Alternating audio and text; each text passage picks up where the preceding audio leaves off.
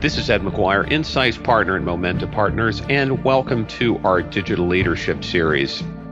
In this series of conversations, we're highlighting some of the best and brightest minds and practitioners in the business as we focus on their journeys into digital transformation, what they learned, what their successes were, what the challenges were, along with lessons that are relevant for you today. We hope you enjoy our explorations and get value from it. And always, we look for your feedback and suggestions.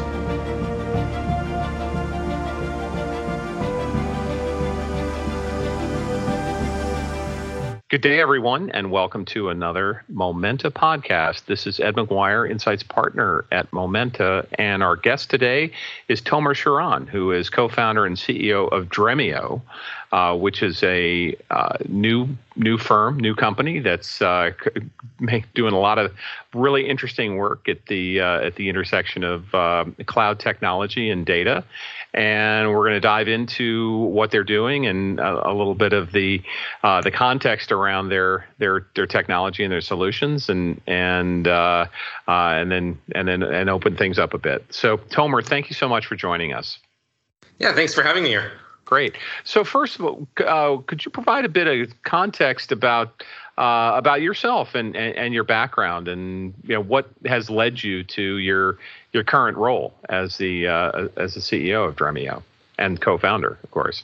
Sure. I mean, I could go a long way back, but maybe we can start in 2009 is when I joined a company in the big data space called MapR. It was one of the Hadoop vendors. At the time, we were just 4 people when I joined, and these were the days when everybody was watching kind of what Google had done internally, and it seemed like maybe that would be applicable to the enterprise. But it was a time when really no company out there was using this thing called Hadoop, and so that's when I joined the company, and with the goal of really changing how companies can interact with data. Great. So, tell us a bit about the really the context that led you to found Dremio. Sure. So, going back to that that time, around that time frame, the thinking was, if we could create a single platform where companies could put all their data into one place, we now call that a data lake, then magic would happen. Anybody could access that data. Anybody could do anything with that. And the goal was always to create this, what we call data as a service, right? If you think about the last 20 years, starting with, say, Salesforce introducing software as a service, and then Amazon introducing infrastructure as a service in 2006, and Microsoft shortly after, even Uber and Lyft now providing transportation as a service, right? Everything is becoming kind of this as a service model, very on demand. Yet when it comes to data, it's an engineering project every single time. So if I'm an analyst or somebody else who wants to consume data for my in order to do my job, I'm really dependent today on an IT team or on a data engineering team in order to do anything. And of course, the data engineers, they don't like doing that kind of reactive work and doing these one-off projects every time an analyst wants to do something. And so when I was at MapR in those early days, it seemed like, well, if we could create that single platform, that data lake that all data could be dumped into, that would solve that problem. And that would make it so that companies could become data-driven. The reality was that did not quite materialize that way. And what happened is that, first of all, we quickly realized that companies couldn't really realistically get all their data into one place. So as much as they tried, there were still a lot of data sources out there within the organization, whether it's Oracle databases, SQL Server databases, NoSQL databases, et cetera, that still had a lot of live and valuable data that needed to be analyzed in addition to what had been loaded into the data lake. The second problem was that the performance on top of these data lakes was just not there. It was way too slow and inefficient for, say, a BI user, somebody using Tableau or Power BI from Microsoft, to be able to explore and analyze that data. So that didn't really work out. And then the third problem was that it was really designed for engineers. So it was just too hard for the typical user to take advantage of these data lakes. And companies ended up building these really complex stacks and data infrastructure, which involved exporting data from the data lake into these data warehouses and data marts, maybe the last 30 days or some aggregate level data. Then that wasn't even fast enough, so they would export that data into cubes or into BI extracts or aggregation tables. And then finally, maybe a BI user could actually interact with a little piece of data at decent speed. But that complexity really eliminated the chance to have kind of a self-service experience. And so that was the reason for starting Dremio. We thought, you know what, the goal of having data as a service, that's kind of the holy grail of analytics. And I believe that the company that solves that will be many tens of billions of dollars in opportunity there. But the approach of physically moving all the data into one of these object stores or any kind of system was just not realistic. And so we set about to solve that in a much more modern way and kind of taking into account all the lessons that we had learned. Yeah, before we jump into what you're doing specifically at Dremio, could you talk about how the transition away from traditional data warehousing and the promise of the concept of the data lake, had really opened up a lot of I would say experimental approaches to analytics that in a sense created a lot more inherent problems, in this regard, I think you alluded to it. With a traditional data warehouse, right, or if you're doing OLAP, you would have an ETL process where you would scrub the data, and of course, by the time it gets loaded into the data warehouse, there was an enormous amount of pre-prep that was involved creating the data models and structures so that they could be analyzed appropriately, and of course mapped with the appropriate metadata. So this enormous amount of pre-prep, right, in that kind of I'm thinking, the initial days of the business intelligence companies like Business Objects and Cognos and Hyperion Essbase, when this concept of a data lake really emerged with Hadoop, and I think this was right around 2009. There was an enormous amount of promise that you don't have to be constricted by the storage is cheap. You don't have to be constricted by these rigid hierarchical or data structures.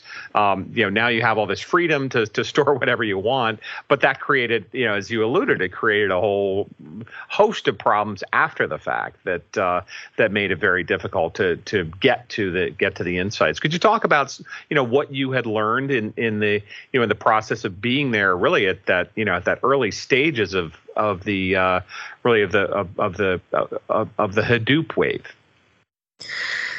Yeah, that's an interesting point. The data warehouses had been around for a long time, and what really was the limiting factor was the lack of agility there, right? And they were designed, like you said, with the assumption that you would have many weeks, if not months, to kind of get the data ready for analysis, build all the models.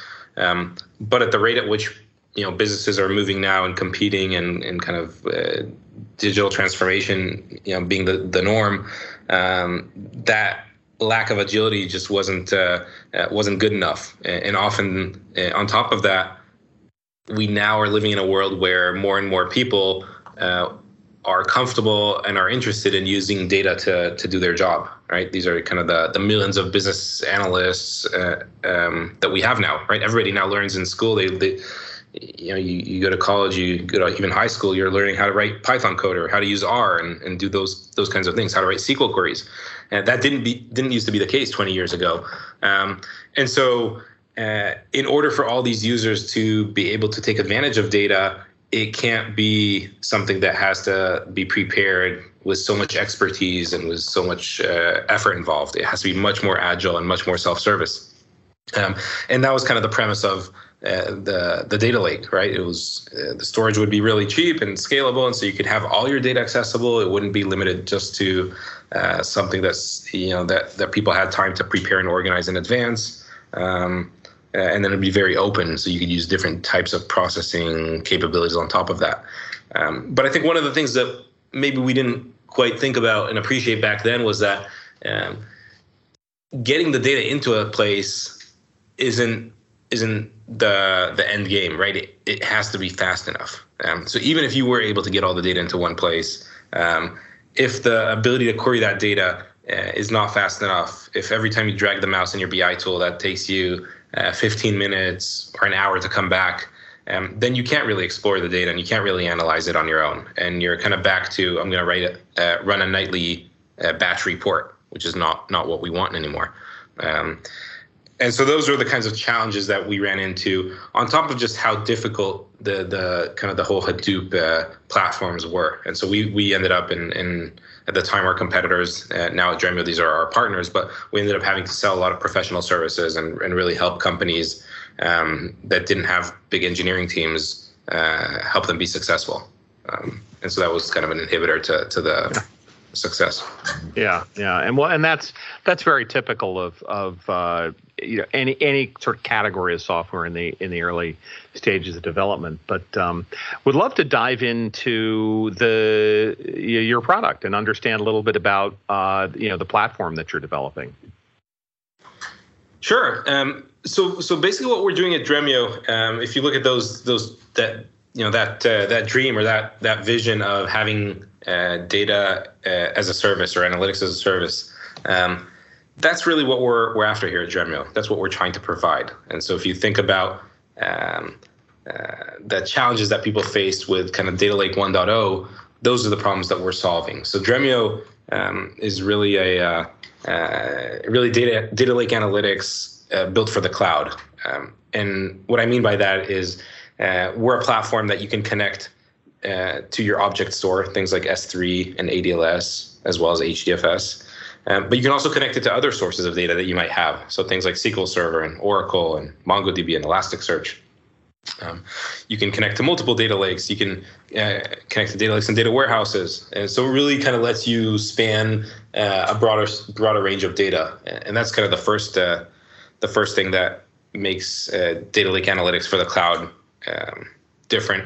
I'd say the second thing is just the element of performance. So we've developed a lot of really unique technology that makes it possible to run a query directly on your data where it lives now and to achieve a sub-second response time. So you can have that interactive experience with your data, which may be many terabytes in a single data set, and still have a very fast response time, which you couldn't achieve really with just running like a SQL engine on a data lake. And then the third thing is we provide a self-service semantic layer. It kind of looks visually like Google Docs for your data, where users can interact with data sets and curate new virtual data sets and share them with their colleagues and kind of build on top of each other.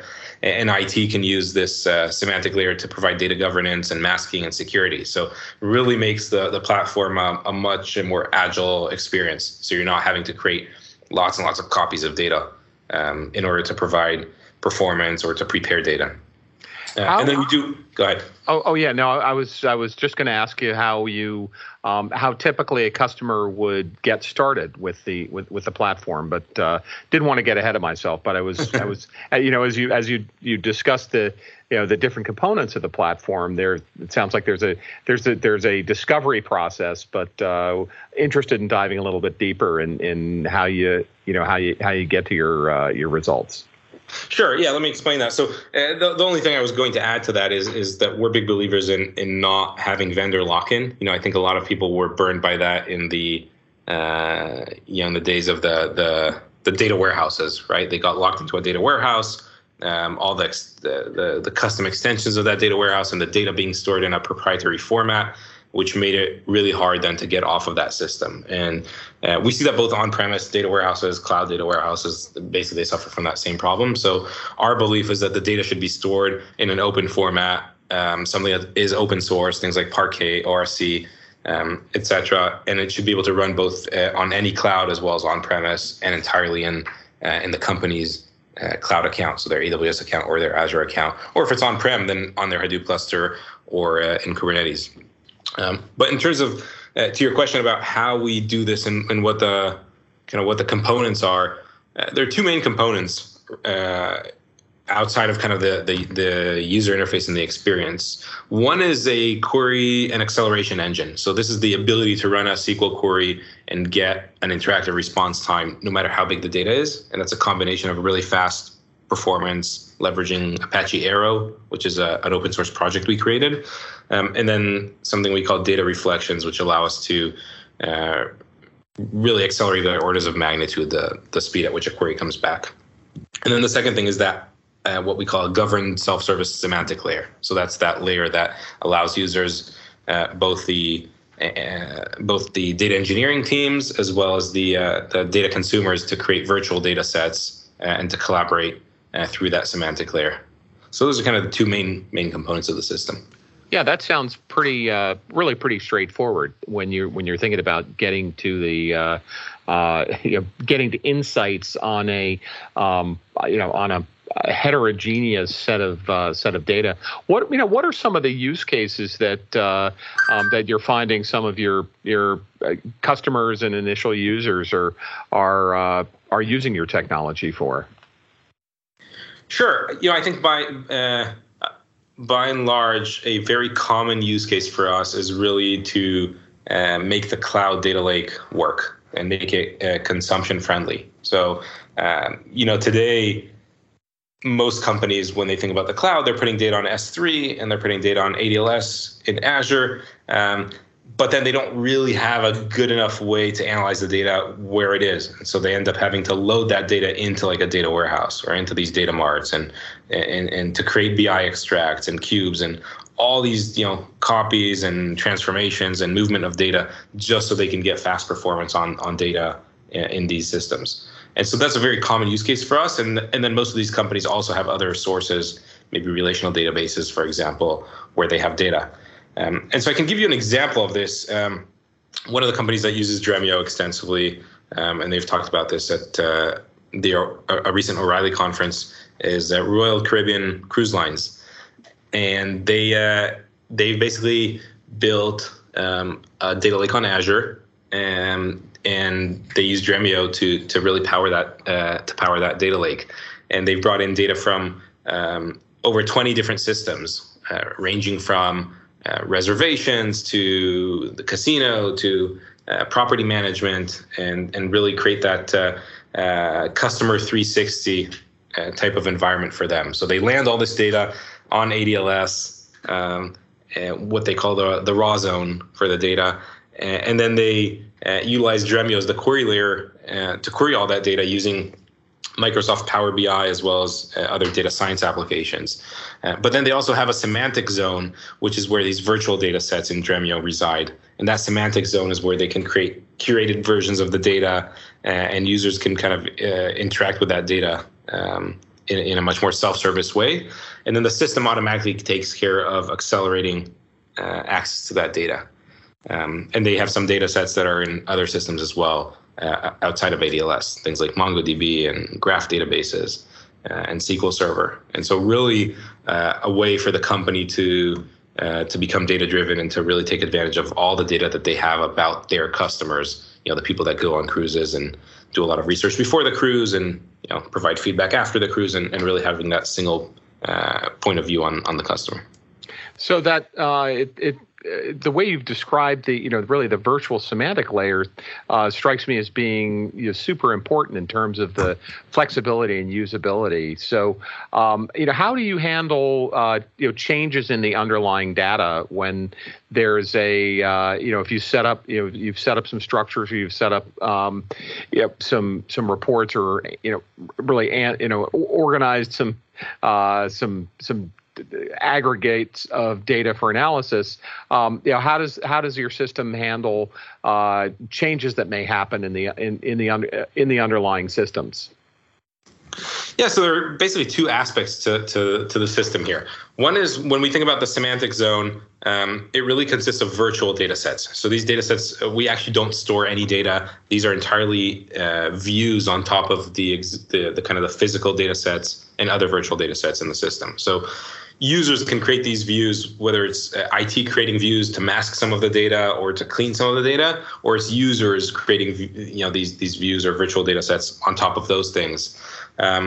that creates this logical world of data, right? An entirely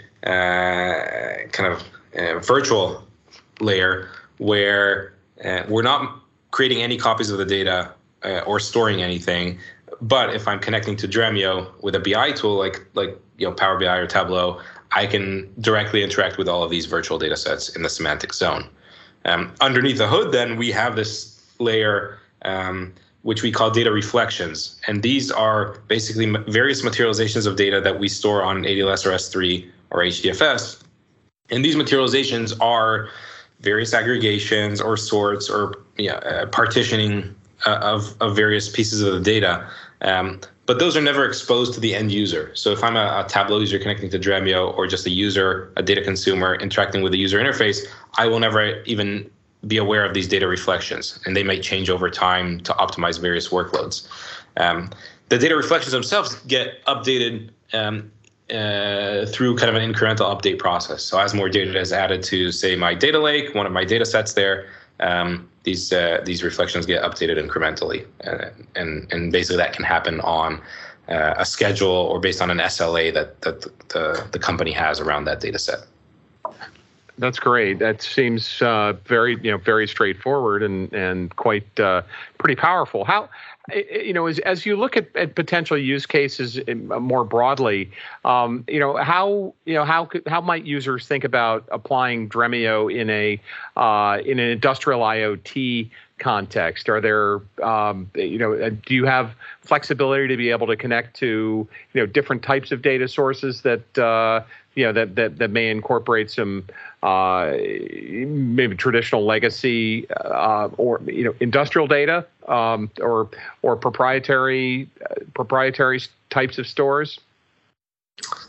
Well, I think the way this mostly happens, and actually we have quite a few customers now using Dremio Enterprise for industrial IoT use cases, and these are some very large players in the IoT space, and by and large, what ends up happening is IoT data and industrial IoT data is a lot of time series data. So we're talking about everything from robots that are painting cars. So some of the large car manufacturers, the robots that are painting cars on the manufacturing line, and doing other operations, all that data is being collected into a Dremio-powered data lake. Another example for us is a very large power company with a lot of wind turbines, which are kind of aggregated into wind farms. And these systems are all generating terabytes of data a week, so very large volumes of data. But it tends to be time series data, where each of these robots or devices is producing various measurements. Could be temperature, could be air pressure, and things like that. And then the operators of these systems and environments are interested in being able to understand various trends and looking at historically what happened at specific time periods and understanding kind of various cause and effect type of things. And so they basically, the common thing is first to try to create this data lake, and leveraging cloud storage such as S3 and ADLS is a common pattern there, because these systems are very cheap and very scalable. And so they kind of load the data, they collect the data from these systems into that environment, and then they're able to use Dremio on top of that to query the data directly. And obviously this data is often too big to put into a data warehouse, and also that's not a very efficient use of resources. Yeah. Yeah, no, it sounds super flexible. So, as you look forward, could you share a little bit of your vision for where you'd like to take the company? Are there any either partnerships or industries or specific types of customers you guys are focused on working with?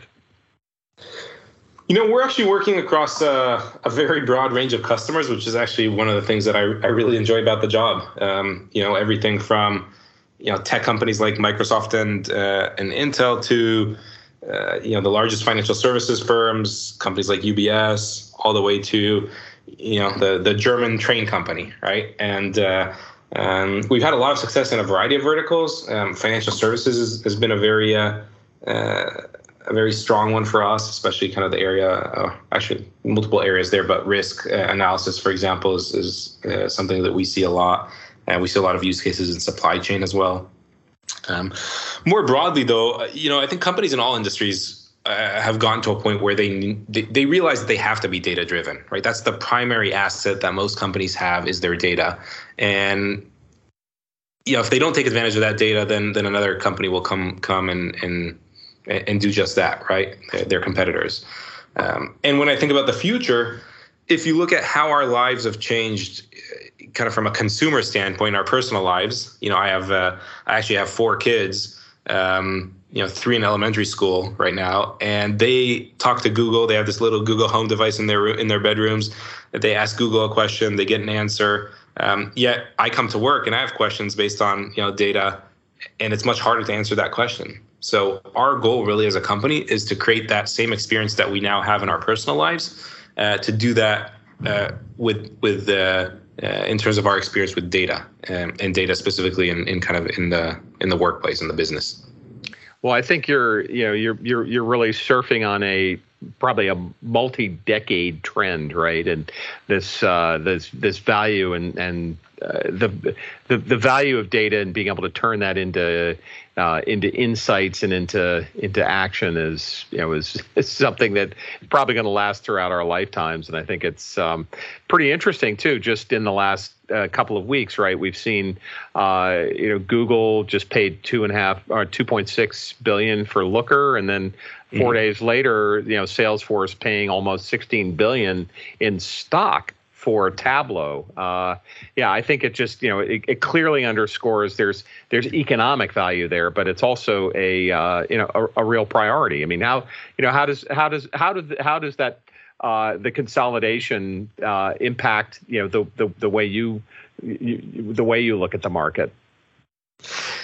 Yeah, it's interesting. Both of those companies are very close partners of Dremio. So a lot of our customers actually use Tableau and Looker. So that was, and I know those the executives at those companies very well.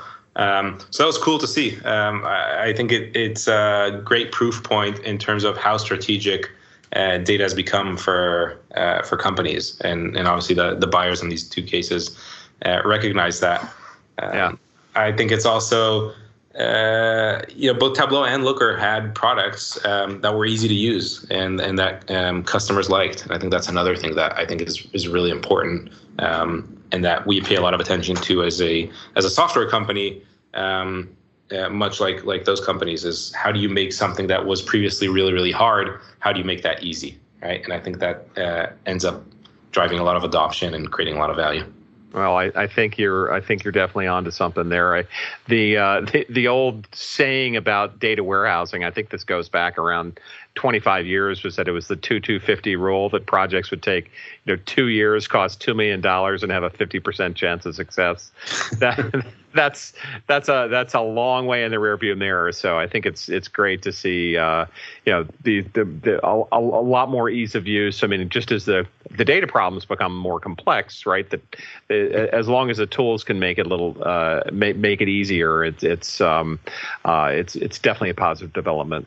So one final question would be whether you might have any, for folks that are interested in getting a bit more information about the work you guys are doing, and if you also have any recommendations you might be able to share with our audience.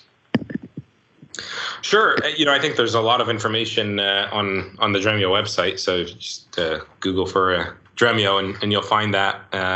We've made it really easy now to actually try it out. There's literally a deploy button at the top right of the website. You can start it up on Azure or AWS with almost zero effort. So that should make things really easy. And there's a lot of videos and tutorials there. So I'd recommend that. I think for people that are interested in data science and kind of open source, check out the Apache Arrow project. That's something that we started and now has over 4 million downloads a month. And so it's really more about kind of data science and accelerating the speed of analytics. And then if you're interested in, how to build companies and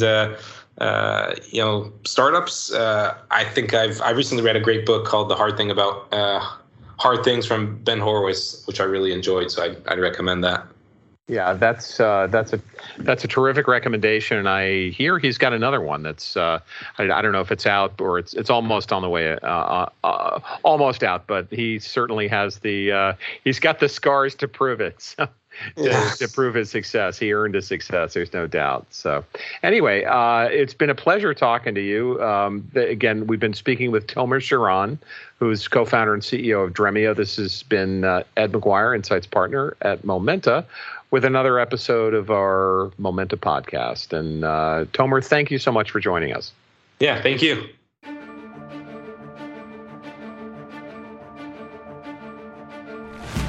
This is Ed McGuire, Insights Partner at Momenta Partners, with an episode of our Digital Leaders series. Please check our website at momenta.partners for archived versions of prior podcasts and webinars, as well as resources to help with your digitization journey.